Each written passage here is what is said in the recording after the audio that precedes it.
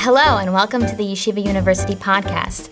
My name is ZC Turner. Today I'll be having a conversation with Ilana Kershan, author of If All the Seas Were Ink, a wonderful memoir published in 2017 by St. Martin's Press. Ilana is an educator and translator of books. Her writing has appeared in The Forward, Kveler, and Tablet, among other places. She is a graduate of Harvard and Cambridge universities and lives in Jerusalem with her 4 children and husband. Thank you so much for taking the time to speak with me today. Sure. In your review of your book, The Wall Street Journal called Daf Yomi the world's largest book club. Do you think this is a fair description? I think it's an excellent description, although I didn't really come to appreciate it until I was pretty far into my own Daf Yomi study. When I first started learning, it was very solitary. I was just listening to podcasts alone in my apartment, following along with a volume of Gemara. I had no idea how many people around the world were also learning Daf Yomi. And it was only when I first started attending a shiur that I began to realize that Daf Yomi was something so much larger than myself or even my community, that people all over the world were learning. I would fly on an airplane to go on a trip somewhere for work, and the person next to me, especially if it were El Al, would open their Gemara, and I would know exactly what page they were going to be on, and oftentimes we would have a conversation. I've had many conversations with people. I remember having a long discussion with someone about killing Derech Aliyah and Derech Yerida that was very graphic and involved mention of specific kinds of knives and axes on a trip to the Frankfurt Book Fair. So for me, Daf Yomi really became a point of commonality and a common language with other people, and also made me realize at a time in my life when I was feeling very alone, that I wasn't alone, that I was part of something much larger than myself. Did you have a background in Gemara learning before you started Daf Yomi?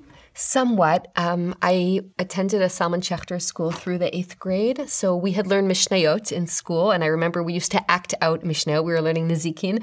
I think we were doing Bava Kama, and we would always, we'd have like barrels and sticks, and we'd run into each other and, accidentally injure each other, and much to the consternation of the teacher. But I also remember that we had certain chairs in the auditorium that we would say, this is the Tuma seat, you can't sit in it. I remember that the text was already coming alive for me from a very young age. But then I went to a public high school, and I didn't really do academic Jewish study in college. It was only when I came to Israel I took an introductory Gemara class that gave me some background. We were learning one parak, in the 3rd parak of Moed Katan, and I remember that I really took it upon myself to basically almost learn that parak by heart, really understand every sugya thoroughly. And even if I didn't understand everything, be able to read it and read it with a proper intonation and know where the questions were. And I think that learning one parak very, very well was the key to being able to learn all subsequent parakim. Anytime I would hear a particular phrase, I would say, wait, I know that came up in Moed Katan. I must know what it means. And I would basically just rattle off the whole line and get to understand what I was struggling with. So that was very key for me. And that was pretty much the extent of my background when I started learning. So it's so interesting that you mentioned really wanting to learn a parak so well. So I was always wondering, Daf Yomi is a very fast-paced kind of way of studying. How do you handle this tension of trying to keep up with the pace on one hand versus taking a deeper approach to the text on the other? This tension between B'kiyut learning versus Iyun learning. Yeah, it's a struggle. I think that, Daf Yomi, the Gemara is analogized to an ocean or a sea. And I always think to myself, as with an ocean, you can swim in that ocean on many, many levels. You can access that on many levels. You can skim the surface, right? You can swim freestyle quickly across. You can swim underwater and take deep breaths. You can become a deep sea diver and go all the way down to the ocean and learn about all the flora and fauna, right? There are many different levels to access the text. And when you make a choice, it's everything is a trade-off. It comes at the expense of other things. I do find it hard. I find it frustrating sometimes that I forget so much of what I learn. And part of the way I deal with the rapid pace of Daf Yomi is by trying to stop and write about what I'm learning, because that enables me to take stock. So I have a project of trying to write a limerick for every daf of the Gemara. And because I find that once I have those limericks, I'm able to, I can summon various sources on demand because I remember the poem, right? The beautiful maiden girl said to all suitors who flocked, but I'm wed. And when every last dope had abandoned all hope, she married her heart's choice instead. For example, but I keep them all on a website, and that enables me to just make sure that no matter how fast I'm learning, I have to do some chazara. I usually write the limericks either at the end of the perek or when I come to the end of a masechet if I haven't been doing it all along, and that ensures that I go back. And generally what I write about, because as I learn, I take a lot of notes, often in the margins, usually in the margins of the Gemara. Those notes also become my cue so that I know what was interesting to me, what do I want to write about, and then I don't have to reread the whole daf, but I'll remember, this was fascinating, I'm going to write about this. So I think that writing and teaching also is another way of ensuring that you go back and remember some of what you learn.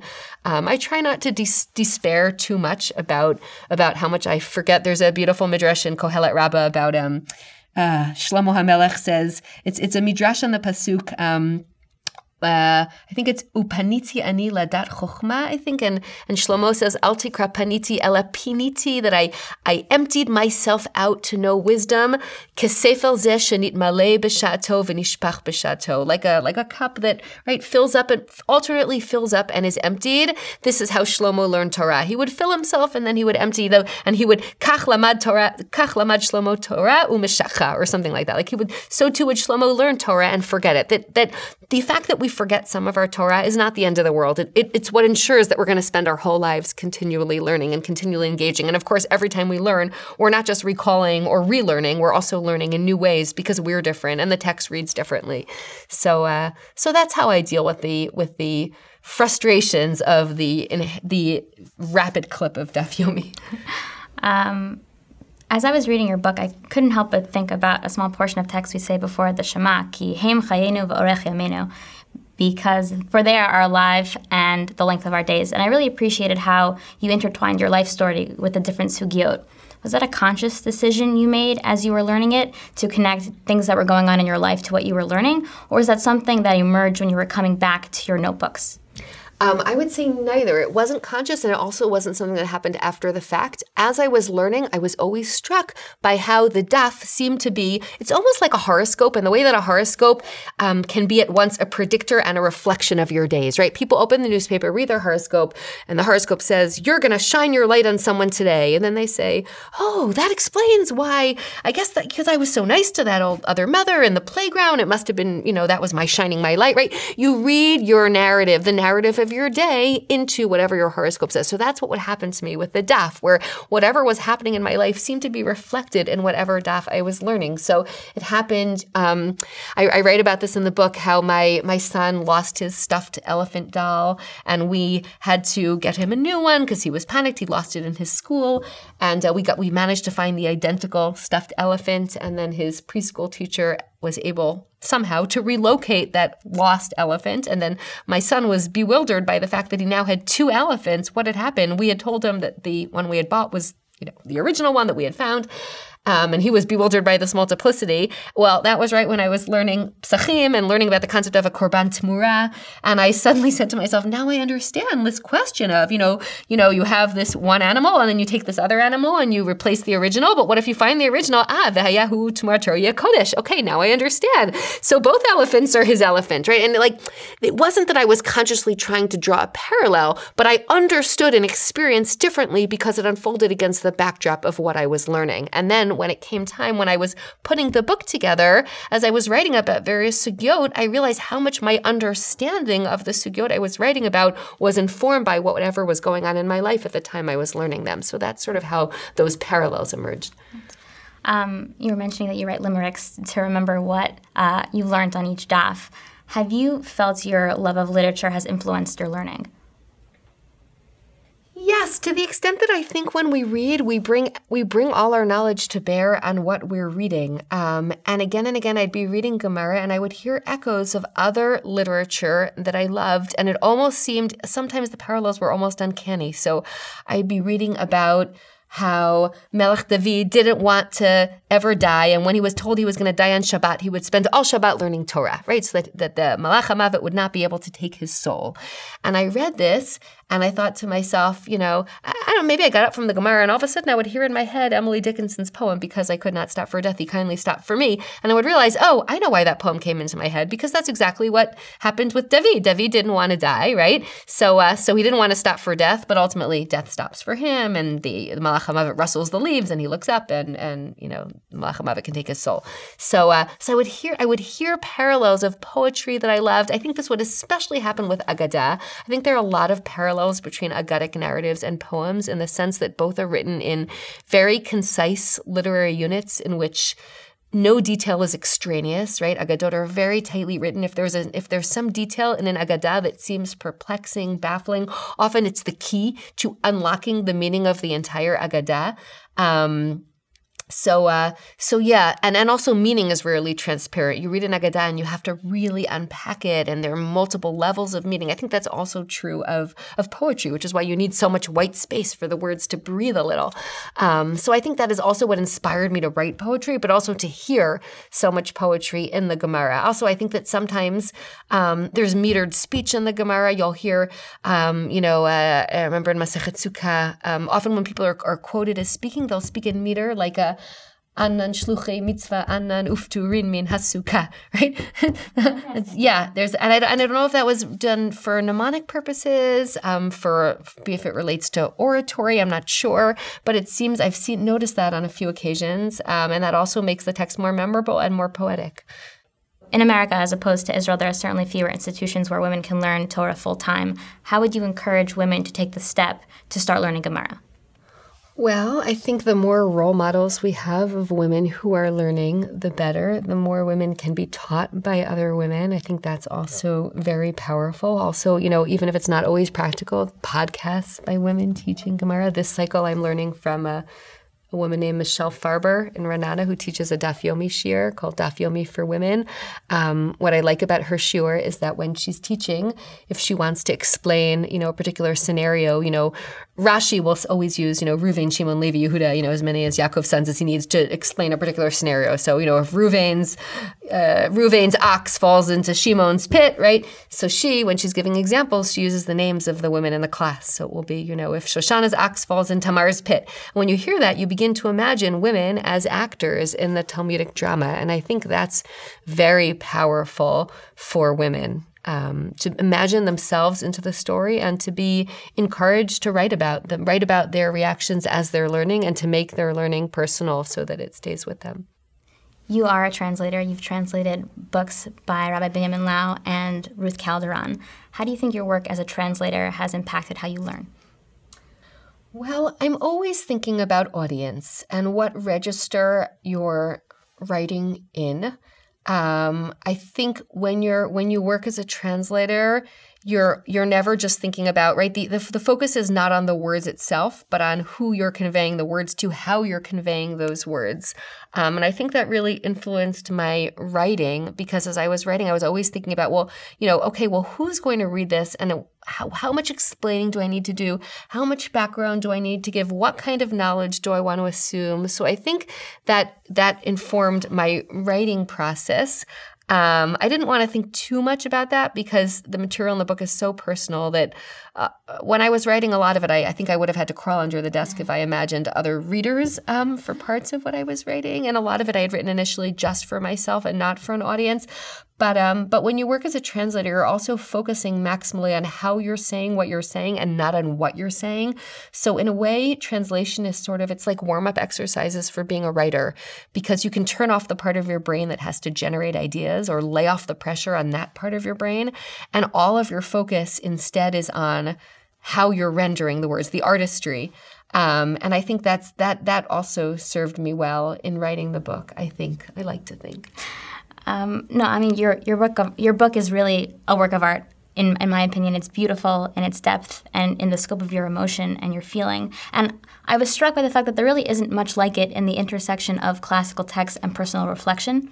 I was curious to know, how do you think literature like this should have a place within the sphere of English-speaking Jewry? Look, I think it would be meaningful if more people wrote about their Torah and their learning and took it more personally, because I think that, Chazal say in Masechet Sukkah, Ein divrei Torah mitkaimin ela b'mishama miratzmo arom aleihem, that you have to make yourself naked before the text. You have to be willing to let the text resonate on your deepest levels, to be vulnerable before the text and let the text speak to you in the places where you hurt and where you're grieving and where you're not completely healed, which is what I tried to do in my book. And in a way, for me, the whole process of learning Daf Yomi really began as a coping mechanism, as a way of figuring out how to put one foot in front of the other by turning page after page in the Gemara. And I'm very open about that in the book. And I think if more people were willing to show, to showcase both their shivrei luchot and their luchot, or, to showcase their brokenness and share that, I think that more people would be able to heal, perhaps. I think there are some works of personal reflection. Certainly, I know in Israel, Ari Elon writes personally about his encounters with Talmudic sugyot. Ruth Calderon, in her book, also has personal reflections on the various agadot she writes about. But yes, I do think that the willingness to make oneself vulnerable and to write about yourself enables you to reach more people, or perhaps to reach people on a different sort of level. In your book, you view a lot of the sugyot through the lens of being a mother. I was wondering if you had any Talmudic parenting advice. I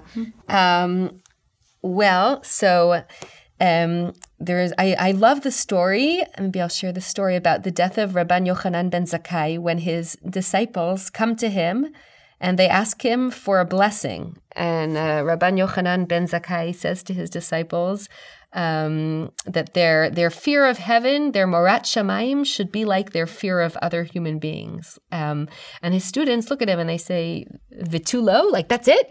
We should only fear heaven as much as we fear other people."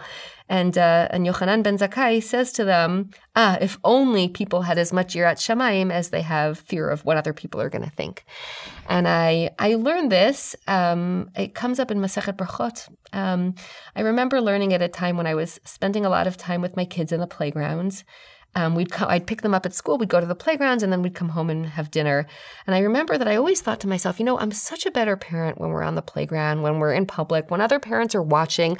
I never yell at my kids, right? I never lose my temper because I don't want other parents to see me yelling. And then we'll get home, and I don't think it was just that I was more tired by the time we got home. I just didn't have that same self-checking mechanism, and I would lose my temper more than I wanted to. And I started to think about Rabban Yochanan ben Zakkai's words. And I started to think, there's all this talk in the parenting literature of helicopter parenting, parents who hover too much. And I began to think, well, what if instead of talking about parents who hover, we thought about those who hover over us when we are parents, and who is always hovering over us, of course, right? God. And what does it mean to imagine that? And then I thought of there's a it reminds me of the Gemara, and I think it's in Chagiga, where Chazal talk about quoting a pasuk from Yeshayahu, Hashamayim kisi v'aretz hadom raglai. They say I know, it's kol ha'over avera b'seter ki'ilu dochek raglei Shechina. Anyone who sins in private, it's as if he's bumping up against the legs of the Shechina, as if God is sitting on a throne in heaven and God's legs are dangling down to earth. And I began to realize, what does that mean? Because, we often think that when we're alone, no one can see us. We can get by with yelling at our kids or losing our temper or all the other negative behaviors that we wouldn't ever want to show in public, or would be embarrassed if anyone were to see us. But ultimately, it's actually when we're alone that we have the most capacity to be intimate with God, because it's just us and God. And I began to try to imagine, what would it be like to think about, being hovered over as a parent. And I thought about that. And that night when I read my children Goodnight Moon, I remember thinking, the whole time I was reading the book to them, and I kept thinking all the while about this old woman sitting on a rocking chair, rocking back and forth and whispering hush, and sort of imagining her being with me all the time. And I found that very instructive. Along those lines, do you hope to inculcate a love of Talmud to your children? And if so, How would you go about doing that? None of my children are yet literate, but whatever, the Gemara is the product of an oral culture, so I suppose that's not a good excuse. But yes, I do try to teach them. I share with them stories that I'm learning. I share with them. I try to teach them. We often start with, we'll do Pirkei Avot at Sudash Shlishit in our house, and I write music to various Mishnayot, and I sing to them. I do that often. I find that music is a very helpful mnemonic. So I try as much as possible to read aloud to my kids, to share with them whatever it is I'm learning. They know that I learn, and they take an interest, and I try to make the text relevant to them. So I share with them stories. I share with them moral principles. I'll give them moral rebuke using Psukim that I've learned. I'm frequently invoking sources that I'm learning, and also I make jokes that reference text I've learned. So I remember, this is silly, but my kids were fighting over a bag of pretzels, and it was a big bag of pretzels, and I just opened up the bag, I put it on the floor, and I quoted from a midrash about how there's Keter Kihuna and Keter Malchut and Keter Torah, and Chazal say Keter Kihuna is just for the Kohanim, Keter Malchut is just for the Malachim, but Keter Torah munachat lifnechem kol harotzeh yavo v'yitol. So I said to the kids, like Torah, I said, these pretzels are munachim lifnechem. Anyone who wants can come take them. They're free for all. And then I told him about this midrash, and it was just an occasion. It was a silly thing. It was a fight over a bag of pretzels, but it became an occasion for teaching them about a midrash. So I try to seek out those opportunities and to make it happen as naturally as possible. I'm going to keep that in my back pocket. Thank you. I appreciate that. You clearly have a really deep and vast love of Talmud. I was wondering if you ever considered tackling a different corpus of traditional texts like Tanakh or Midrash. So yes, there's always more that I want to learn. I have learned through various collections of Midrash Rabbah with friends. I went through all of Shir Shirim Rabbah and Kohelet Rabbah, which I really should do again because, of course, as I said, it's like the sefel that you everything pours out. But yes, so I've been through various Midrashim. And I find that very interesting because, of course, there's so many overlaps. It's all from the same intellectual milieu. So there are a lot of overlaps in between Midrashim that I find in the Gemara, often different takes on those Midrashim or slightly different versions. I'm also trying on this cycle of Daf Yomi to focus a lot more on the Mishnayot, in part for practical reasons, because it's hard to carry the Gemara everywhere, but it's not hard to carry Mishnayot everywhere. So I have like the paperback Mishnayot that I just try, like when I have time in between things, I try to just learn Mishnayot, because I find that even if sometimes when I learn Daf Yomi on this cycle, I will sometimes just listen to a podcast. I don't always open the Gemara every day, but I do want to at least make sure I'm reading through every Mishnah, because the Mishnah is really the anchor, obviously, for the rabbinic, for the Gemara's conversation. So I don't know if I would ever have the stamina to go through all of Mishnah, but I think doing it against the backdrop of Daf Yomi has been very helpful. But my passion is for Midrash Agadah, so that's what I gravitate towards. But there is so much more that I have to learn, and God willing, the sea is vast. The sea is vast. Yeah. Do you prefer to learn alone or through chavruta, paired study? Oh, in all sorts of combinations. When I did Shir Shirim Rabbah, I used to meet with a friend. We would sit, there's a cafe in Yerushalayim called Aroma. So we called it Cafe Amora because we would sit there and learn Amoraic Midrash. We still call it Cafe Amora. So I've learned, and in the most unlikely of places, I've learned in Chavruta. I think I do enjoy, and I have a regular chavruta. I learn now learning Breshit Rabbah. So I do very much enjoy that exchange. For practical purposes, I think it's also helpful to always have a chavruta with yourself, because it's harder to make excuses when it's just with yourself, with someone else. The timing cannot work out, or there are all sorts of practical considerations. But when it's just you and yourself, usually you can find a way. So I love frontal shiurim. I love being a student. I've always loved being a student. I love being in the classroom. I love just sitting in class and listening and taking notes from a teacher. And I try to do that whenever I have the opportunity. So I suppose a combination of all. That's a great answer. Do you think that Gemara study is for everyone?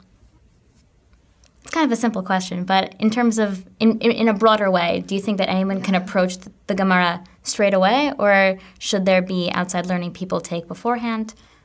I think the text has something to say to everyone, and there are many different points of entry.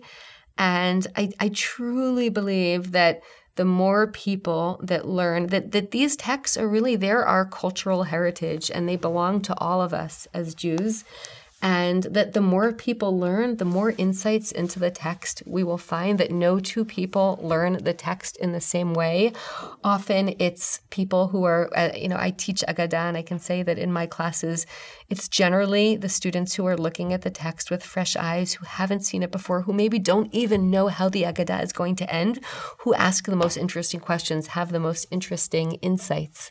So I think that the more we can democratize learning and make learning more accessible, which in an age of the internet and podcasts has become more and more, the more Torah we are creating and the more faces of Torah we are sharing with the world. So I would love to see more and more diverse groups of people engaging with texts, each in their own way, perhaps in their own language, with their own study aids or teachers or what have you.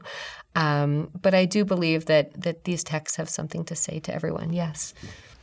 That really resonates with me. I'm in a program at Yeshiva University here, which is an all-women's program where we study Gemara and Halacha the whole day. When you mentioned that to view the Torah through new eyes, or fresh faces viewing Torah, I couldn't help but think about my own experience there. So I appreciate that you said that. You're currently going through your second cycle of Daf Yomi. Have you found the experience different this time around? Yes, it's definitely different, if only because you're constantly playing the game of, do I remember this? And also, where was I when I learned this? I have very strong visual memories of where I was when I learned various sugyot, also what time of year it was, right? The uncanniness of learning Masechet Yoma, or learning Masechet Pesachim in the weeks leading up to Yom Kippur. I remember when everyone around me is learning Hilchot Shua, and I'm deep in, talking about Pesach Sheni or what have you. So that was very interesting. Or I remember thinking this is the Korban Pesach. I have to keep reminding myself we're talking about the Korban Pesach, because I keep thinking about Seder Avodah or whatever.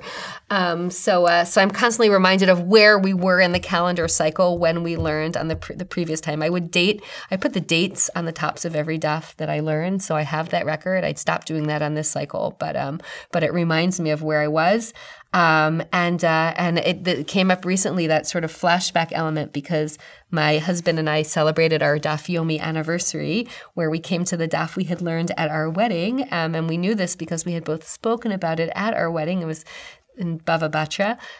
So that was very meaningful for both of us. I think, there are so many ways that in Judaism we mark time, and there's so many ways in which time is cyclical, and all of those cycles map onto one another, often in very beautiful ways. And I think a regular commitment to learning, especially when that learning is cyclical, is just another ring that you're adding on to that beautiful multi-dimensional mobile. And I think that has been very meaningful for me to hear the text resonating on so many levels, not just in terms of what the text is saying, but what the text evokes for me in terms of where I was when I learned it. Alana, thank you so much for taking the time to speak with me today. I've really enjoyed listening to you and having a conversation with you. Thank you so much. It was a pleasure.